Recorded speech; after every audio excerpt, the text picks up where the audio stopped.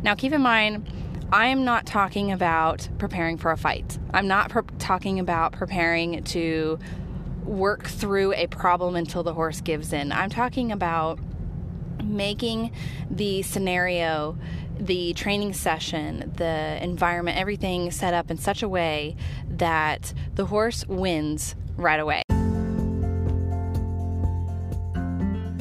Hey everyone, welcome to another episode of the Willing Equine podcast. We are recording this in my car during my commutes to and from my work, so the audio may not be super clear, and also my daughter is with me in the car, so you may hear her little comments throughout the podcast. But otherwise, hopefully you can enjoy this podcast and we can discuss all sorts of interesting topics that have to do with making a positive impact on your relationship with your horse. By failing to prepare, you are preparing to fail. Benjamin Franklin.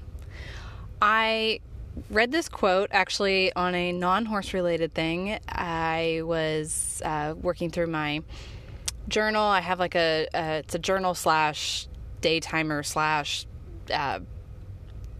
like goal task planner and organizer, and there's a quote on every single page, and it's all about it's all motivational stuff to keep you focused and on your goals and dreams and all of that. Anyway, so I saw that quote up in the upper right hand corner, and I said, that's for horse training too. By failing to prepare, I know time and time again that often results in preparing to fail. That without taking the time to prepare the horse, to prepare myself, to prepare the training situation, to prepare the environment, to prepare everything that is necessary for a successful training environment or a successful training session, and not just a successful training session, but any interaction with our horses, by not preparing adequately, and then that we are setting ourselves up for failure. Now, there are different ways of looking at this, different forms of preparing your horse. We can go really short term, really long term. We can go broad scope, small scope. It really depends on what we're looking at. But I'm going to walk through a couple of areas that are necessary to prepare when we're working with our horses. Now, keep in mind, I am not talking about preparing for a fight. I'm not talking about preparing to work through a problem until the horse gives in. I'm talking about making the scenario, the training session, the environment, everything set up in such a way that the horse wins right away. That the horse is that hears yeses. Here's a yes right away, here's a yes a few seconds later. I mean, it's just back-to-back yes. That's what I consider success and in a training environment with the horse. I want my horse to know that they are doing right 99.99% of the time. If my horse is not hearing yes from me constantly, then I have not set the horse up for success, and I have not set up the training scenario in the training environment correctly for that individual. So let's look at the different types of preparation we can do for training. There's going to be the broad scope type preparation, in that if you have a horse that we know struggles to be, let's say, led out of its stall, but we want today we just show up and we're like, today we're going on a walk. Okay, well, your horse doesn't know how to walk on a lead rope without losing it, without being very stressed, without being overexcited, or without being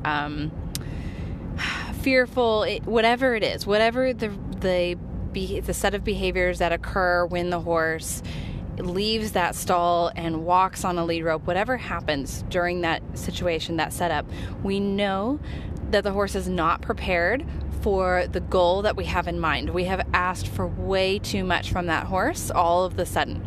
So we have failed to prepare by expecting too much from our horse too quickly, having unrealistic expectations of them and what they're able to accomplish, and to hear and to be hearing that yes from us. We have set them up to be hearing a constant no's and to be getting anxious and frustrated and upset. And for us too, we will become anxious and frustrated and upset because we can't make this situation work, and we just want them to just get over it and deal with it.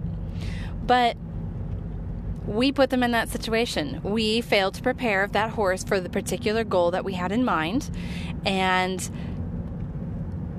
therefore it failed. The whole training session completely failed. The expectation that we had of that horse was set up for failure. Okay, let's go even broader scope on this. How can we prepare even further? Let's say your horse does lead on a lead rope beautifully most of the time, but it's a little bit, there's some days where it's a little bit here and there, or just a little bit touch and go as far as, are they in control of themselves? Are they in a calm state of mind? Is everything going to be relaxed? Is this going to be a safe experience? Most of the time that answer is yes, but sometimes things are a little bit off. What happens during those sometimes? What is it that changes those individual times to create that iffy behavior? So a behavior that is solid in scenario A is a little bit wishy-washy in scenario B. Now we need to look at what are the environmental factors. Are you perhaps stressed or not on your best day? Did the horse's companion just leave the barn, and so he's been in the stall by himself without his companions for a while, and this is a very stressful experience for him, and he's already in a he's already in a state of being highly stressed, and then we ask him to calmly lead on a lead rope. Or is it maybe feeding time? Or are they maybe they had a medical change, like something physically, like maybe they are having some ulcers starting to develop, or there's a whole set of possibilities for that.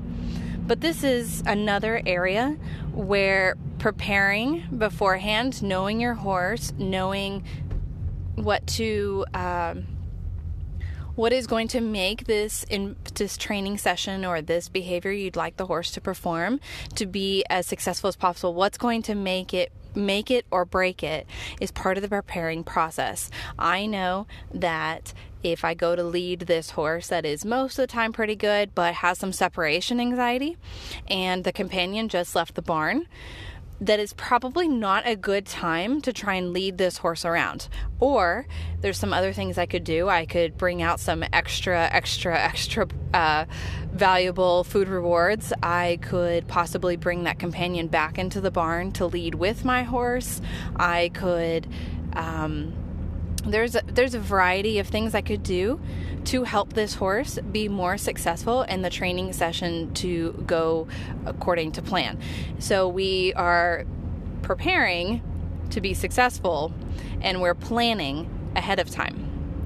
So then we have other areas of planning, which might be ourselves. What are we coming to the training scenario with, the training session with? Are we frazzled? Is our brain all over the place? We're like, well, I kind of want to lead my horse or take him on a walk, and I kind of want to go over here, but I'm not really sure. We'll just see where it goes.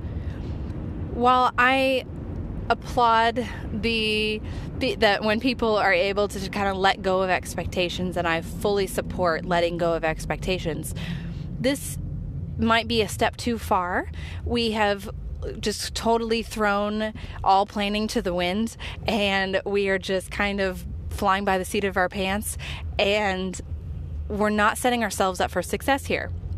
We're just kind of gonna wing it and just do whatever kind of comes in the moment. But by not having that plan, that setup where we say, okay, today I'd like to take my horse on a walk. We're going to see what state of mind they're in, and if it's a good idea to do it this day. But my plan is, or plan A, we should say, is to take them on a walk. We're going to go about this far, and we're going to spend some time grazing there, and then we're going to walk back. I plan to have this many food rewards, this type of food rewards. I plan to walk about this pace. We're going to practice head down periodically throughout the walk, maybe 4 or 5 times. We're going to also practice halting on cue, and we're going to do that probably 2 or 3 different times. If I find that he's getting more anxious, then we'll practice it maybe double that amount of times. We'll play that by ear a little bit, but this is my plan of what I'd like to accomplish today. And we are going to allow flexibility in the plan. And then we might even switch over to plan B, which is if I approach him in his stall and I have all of this planned, but I realize that he is very anxious or not wanting to engage with me today, we will just practice head down and halting on cue in his stall without actually leaving the stall for today. So we have plan A and plan B. And then you could even come up with plan C and, keep going down the chain. And you can have them be flexible. You can have a flexible plan of, maybe there's the same behaviors we're going to be working on, but a different environment in plan B versus plan A, which would be completely acceptable and allow the horse to communicate when they are comfortable with something or not. And it's not this rigid, fixed schedule that we have to abide by, and we're super goal oriented and not allowing for any kind of feel to the situation. I really want to encourage there to be feel to all training sessions, and to really listen to your horse and let them tell you what it is that they are ready for today. Maybe they did something else differently yesterday and you kind of thought you would work on it again today, but today for some reason something's off. But this is not the same thing as not planning. We still need to be prepared going into our training sessions of what it is we'd like to work on, and what it is that would be helpful for the horse, what the environment looks like, what is going to set that horse up for success, how many times do you want to practice this or that. Maybe we change that up a little bit. Maybe today we don't work on halt on cues because we ended up going with plan B, which is where we're working in the stall, and the stall's not that big. So we'll just work on head down, and maybe we'll have a plan B behavior that we work on, such as touching a target, or teaching the horse to touch a body part to a target. So maybe their eye or their ear or their hind end or something like that for husbandry, for preparing for medical attention and medical care. Or maybe we have always in the back of our mind that when we're not going to be able to do something really active that day, that we always have in the back of our head that plan C, let's say, that behavior that kind of needs more work, but it's a behavior that's good to stow away for a rainy day, which would be something like picking up feet. Maybe they do pick up their feet really well, but not perfect. Or maybe you'd like them to do it on just a verbal cue without a tactile cue. Or maybe we want to perfect standing on the mat. That's something you can do in a stall. So I hope this makes sense, where we want the training sessions to be flexible but still planned, so that we are not wishy-washy, and we're not when things start not going quite right, or maybe the horse is proceeding along the training process much faster than we were expecting, or maybe we get confused doing something and we realize that we actually need help trying to figure out how to do this individual behavior, but you can't get help right this second. You're going to have to go, get online or something like that. So we need to drop that behavior, sometimes what can happen, especially when working with new to positive reinforcement horses, where the whole training session kind of seems to be like a runaway train, where we start off doing one thing because that's when we went into the training session thinking, I'm going to work on picking up their feet.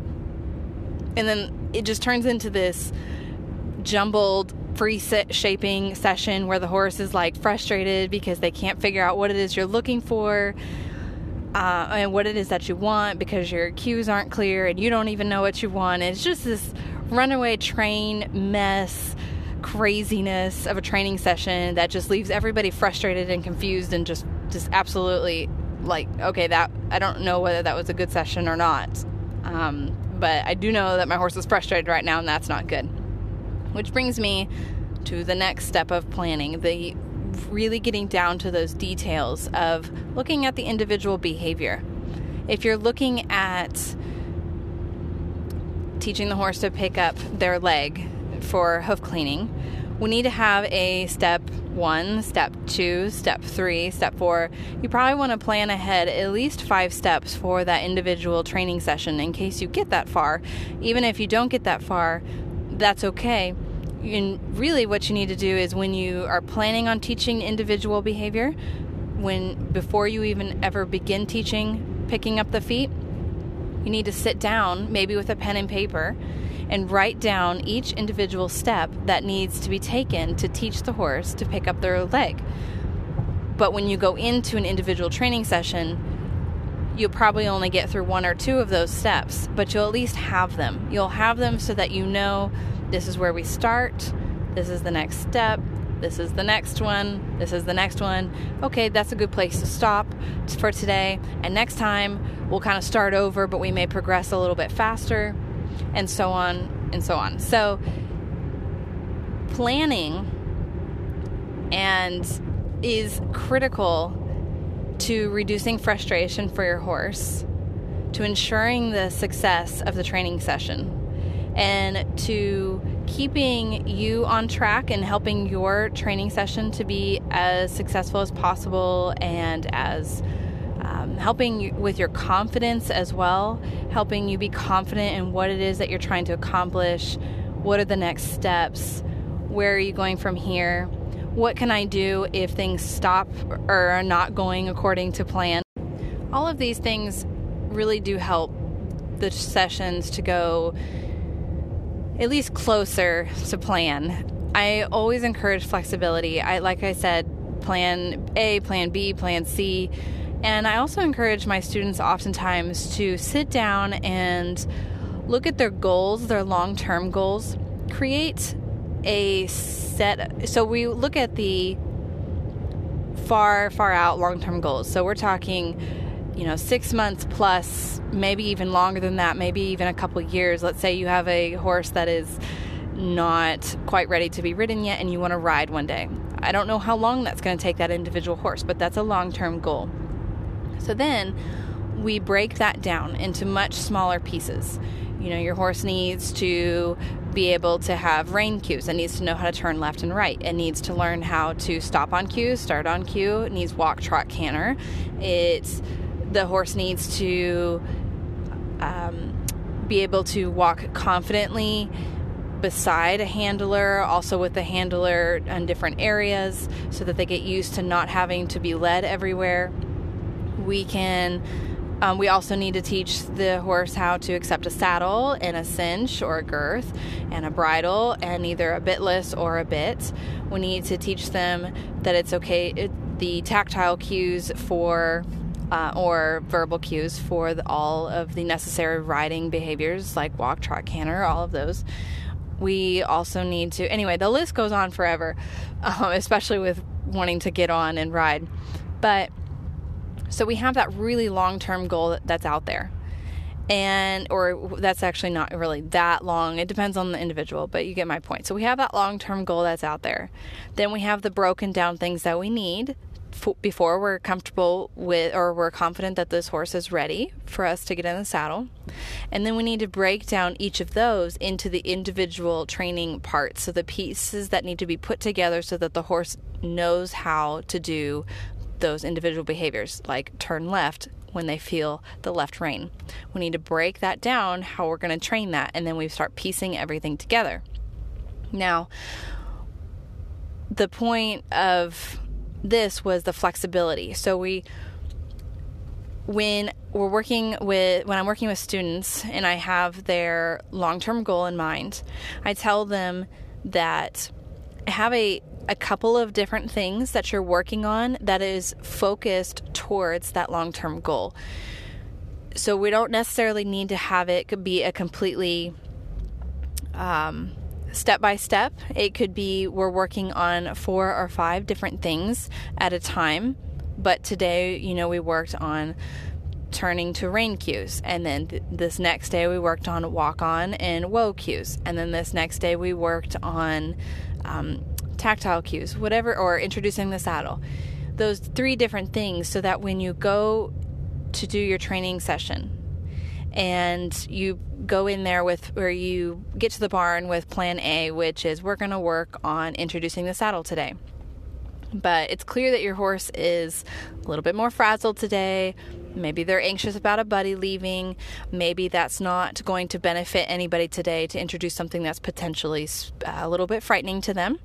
So what's plan B? Plan B is still geared towards that long-term goal, but it's a little bit different. So it's still going to get you down that path. It's still going to get you towards that long-term goal, but it may not be the same thing as plan A, so you don't get stuck and fixated on this one thing that we have to accomplish today. It's a completely different thing. So we're teaching rein cues then, because rein cues we could do in the stall, and if it's not something that's frightening, we can use a target. Targeting is calming for this horse. We can do something completely different that is still getting us down this path towards that long-term goal, keeping everybody happy and relaxed and everybody feeling successful and hearing those yeses and positive reinforcement for both sides. And you don't feel like you've had to give up on your training plan. You don't feel like this wasn't a successful day just because your plan A didn't work out. Plan B is just as good as plan A, and it still gets you towards that long-term goal. Another area of preparation that is critical to the success of a training session or any interaction with our horses is going to be preparing yourself. So we talked a little bit about it, but I want to dive a little bit deeper into that, which is I want you to really think about what it is that impacts your horse during a training session about you.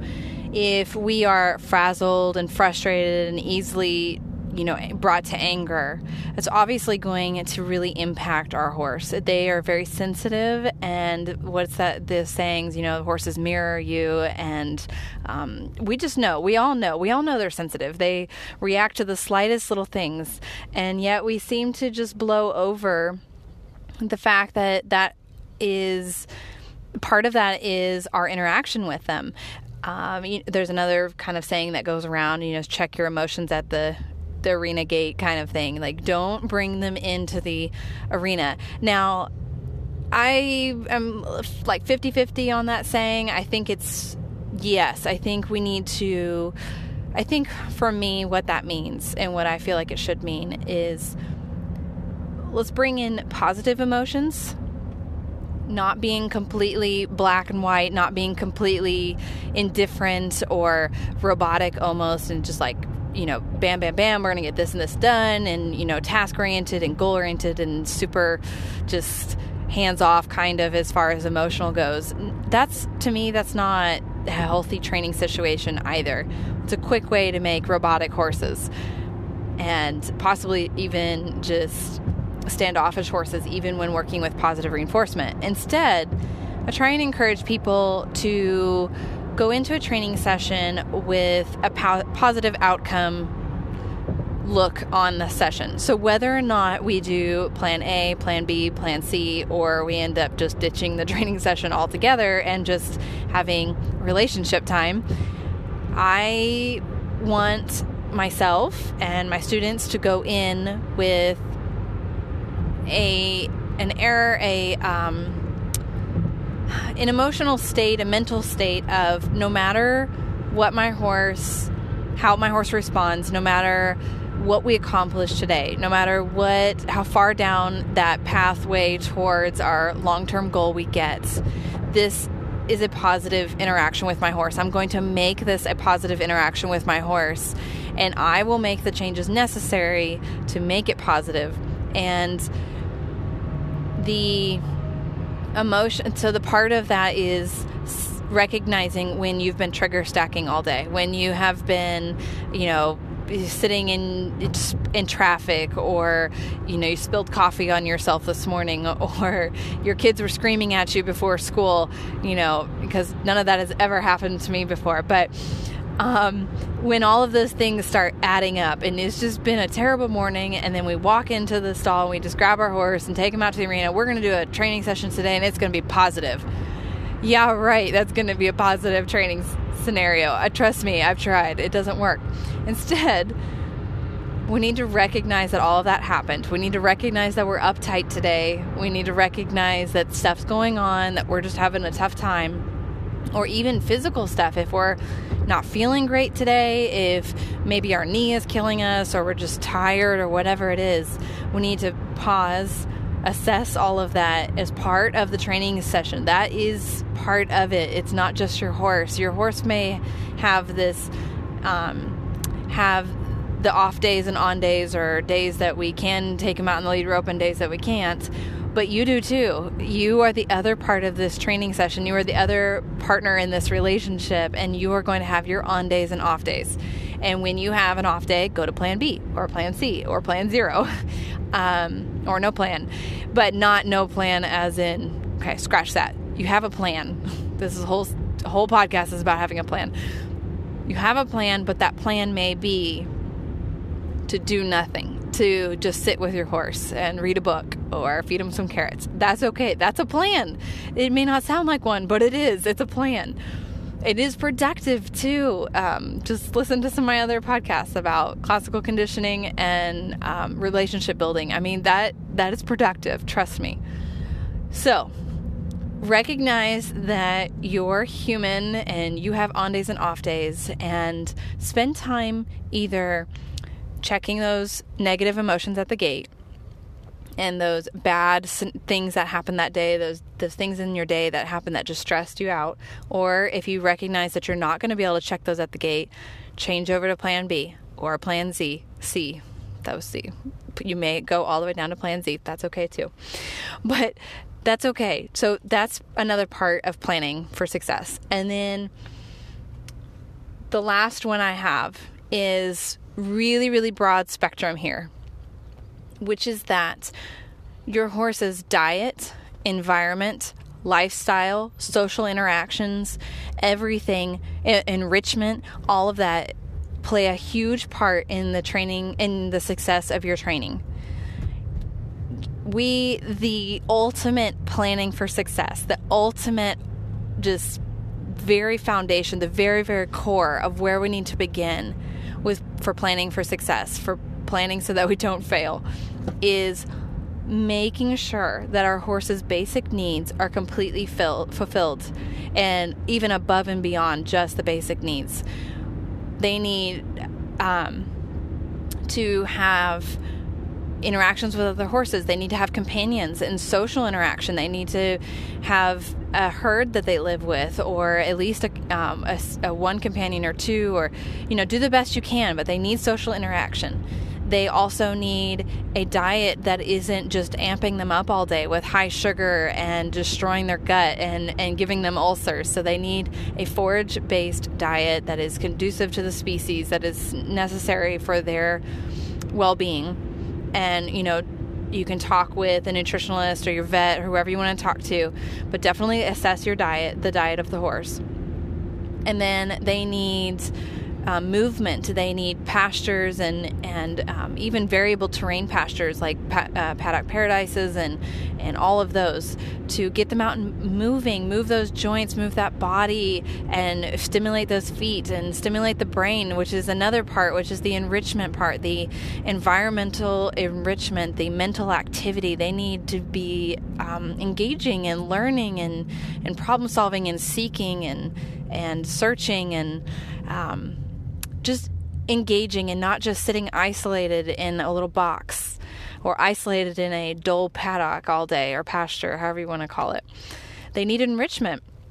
All of these things, all of these interactions with other people, with other horses, with other animals, with their environment, with their diet, all of that plays a huge part in preparing to be successful. If we can't offer our horses their basic needs and then we just expect them to perform on top of it, it's just unrealistic. It's bordering on insane to do that to somebody and then say, now perform at your top, at your peak.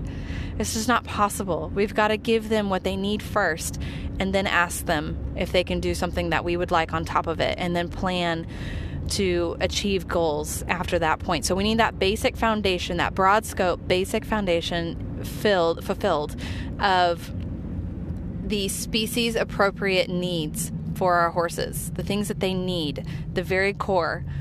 Look past what's just done normally. Look past what your barn just does and just expecting them to know what's best for your horse.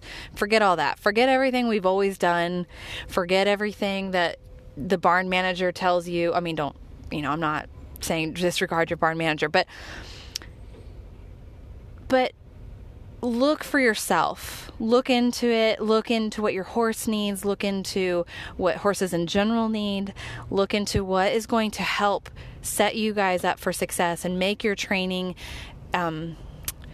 as productive as possible and low stress as possible, and to get you guys as far into that long-term goal as possible.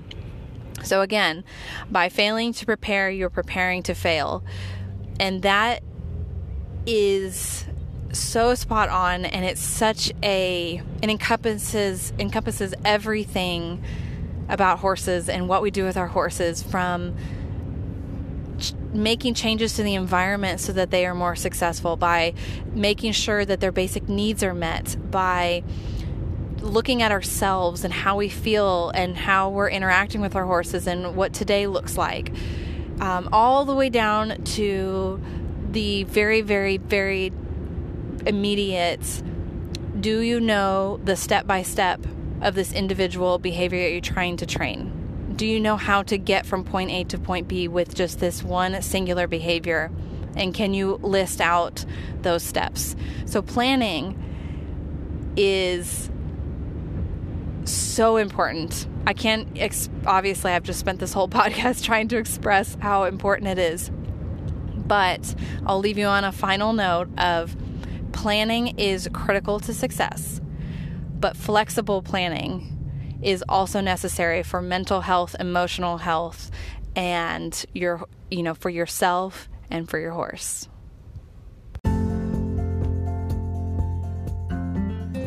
Thanks so much for listening. If you want to find out more, head to my website, thewillingequine.com, and I have links to my social media accounts like Instagram and Facebook and YouTube. And I also have a really extensive blog as well as resources on there like books and other podcasts and websites that you can check out to find out more information. And probably one of the best resources I have on my website is my FAQ page, which is under the training drop-down menu. And check that out, because if you have any questions about how I train or positive reinforcement training in general for horses, the answer is probably there. I hope you enjoyed this podcast, and I would love to hear any feedback you have. Perhaps leave a comment or email me. If you have any suggestions for future topics, please send those my way, and I look forward to talking with you in the future.